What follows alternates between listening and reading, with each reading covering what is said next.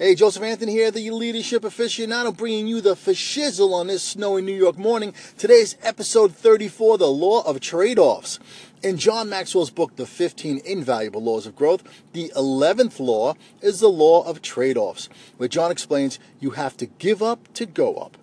A trade-off is giving up something or sacrificing something to gain something.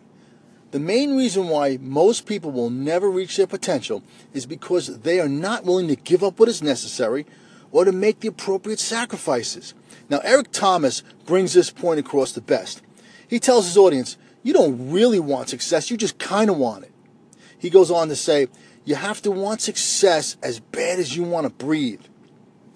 So ask yourselves, what will it take for you to reach your potential? What are you willing to give up? Do you want it more than you want to breathe? Now, what do we know about trade-offs? Trade-offs are available throughout our lives. Unsuccessful people make bad trade-offs. Average people make few trade-offs. And the successful people make good trade-offs. Trade-offs are opportunities for growth. Will you just go through the change or will you grow through the change? Trade-offs force us to make deep personal changes. When you want something you have never had, you must do something you have never done. What are some trade-offs worth making? Financial security for financial freedom? Immediate short-term gratification for delayed long-term gratification? The fast life for the good life? I'll let you decide. What is it that Sylvester Stallone said in his last Rocky movie? The world ain't all sunshine and rainbows.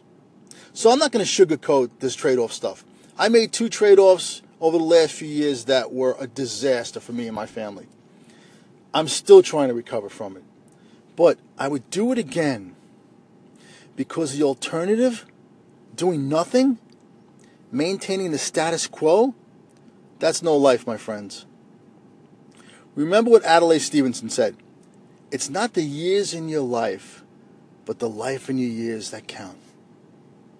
So next time I make a trade-off, I learn that you still have to tweak it and make adjustments to make it work.